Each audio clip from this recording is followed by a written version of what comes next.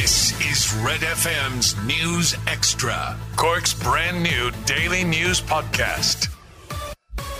The former Taoiseach insists that Sabina Higgins should say she made a mistake over the letter she wrote on Ukraine. President Michael D. Higgins' wife issued a statement yesterday saying she's dismayed that people would find anything unacceptable in a plea for peace and negotiations.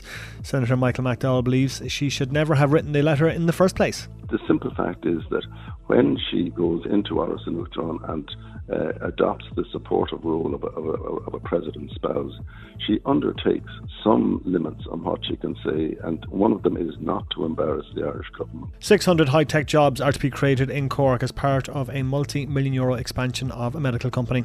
Stryker prints materials for use in treating bone-related conditions at its manufacturing facility in Carrigtwohill. The company already employs over 4,000 people in Cork, Limerick and Belfast.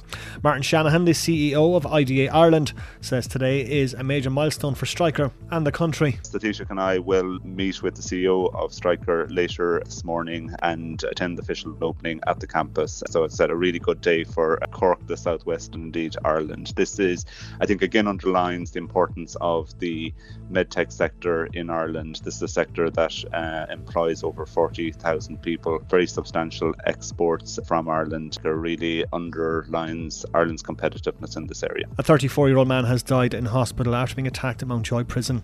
It's believed up to 3 inmates were involved in the assault on Robert O'Connor from Darndale in North Dublin last Friday evening. Gardaí say a post-mortem examination, which is due to take place today, will determine the course of their investigation. Crime editor with the Irish Sun, Stephen Breen, says he was viciously assaulted in a cell. Robert O'Connor had been held in the prison. There he was serving a 6.5-year sentence for a weapons offence. He'd only been convicted of that offence on July 27th, so just 2 days into his sentence, he was the subject of this attack. The prison authorities believe 3 individuals were involved in this. Industrial action looms for public sector workers if pay disputes aren't resolved by the end of the month. Health, local authorities, education and semi-state sector workers are set to begin balloting for industrial action on August 29th if new pay talks with the government fail. Previous talks broke down between union negotiators and the government in June. SIP2 announced the ballot ahead of the Workplace Relations Commission's invite to fresh talks. SIP2 Deputy Secretary John King says a compromise is needed. When we launched the review of the agreement, inflation was at 5.6%. When we went into the WRC on the 16th of June, it was about 7.5%. As I'm talking to you today, inflation is north of 9%. The government side are in danger of letting this get away from them. We want an acceptable compromise, and the sooner we can get into the WRC and have those talks, the better we believe it'll be for everybody. The first grain carrying cargo ship to leave a Ukrainian port since the invasion has anchored at an inspection area off the coast of Istanbul.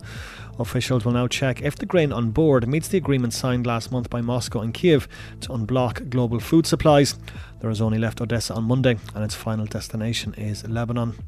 Finally, Irish language film On Colin Kuhn has been put forward for next year's Oscars. It was selected to be Ireland's entry in the Best International Feature Film category at the 2023 awards. The film, which was directed by Colin Bourade, became the first movie Oscuelga to win the Best Film Award at the IFTAs. And that's the latest news this hour.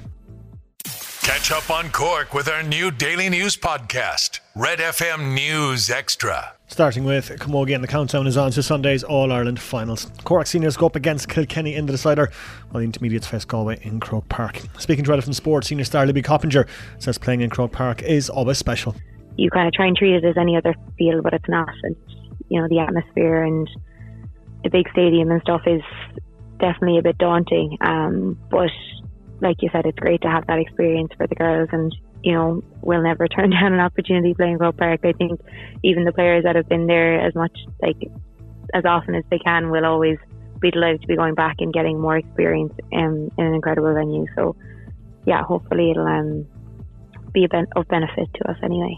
You can hear that interview in full on a special edition of the Women in Sport podcast, which will be available on redfm.ie at noon. In ladies football, Cork and Galway going head to head in the All-Ireland Minor A Championship final this evening. That's in McDonagh Park in Nina, where throw-in is at 7 o'clock. Cork hurling boss Pat Ryan has confirmed his backroom team. Donal O'Mahony of Bishopstown, Wayne Sherlock of Blackrock, Yold's Brendan Coleman and Ahada's Fergal Condon have all been confirmed at last night's county board meeting. The four had been Ryan's selectors during his 2 seasons in charge of the Cork under-20 side. Donal O'Rourke of Waterford will take up a coaching role, while the process to appoint Donal O'Mahony's replacement as Cork under-20 boss will now begin. And Anthony Cunningham stepped down as the manager of the Roscommon senior footballers. He was appointed in November of 2018 and led Roscommon to a Connacht Championship title in 2019, along with winning 2 Alliance Football League Division 2 titles. Finally, Premier League footballers will no longer take a knee before every match this season. The anti-racism gesture has been made by players since the death of George Floyd in May of 2020. Premier League captains took the decision after talking to players. The gesture will still be in use around certain matches, including the opening and closing round of fixtures and the cup finals. And that's the sport on Cork's Red FM. Catch up on Cork with our new daily news podcast, Red FM News Extra.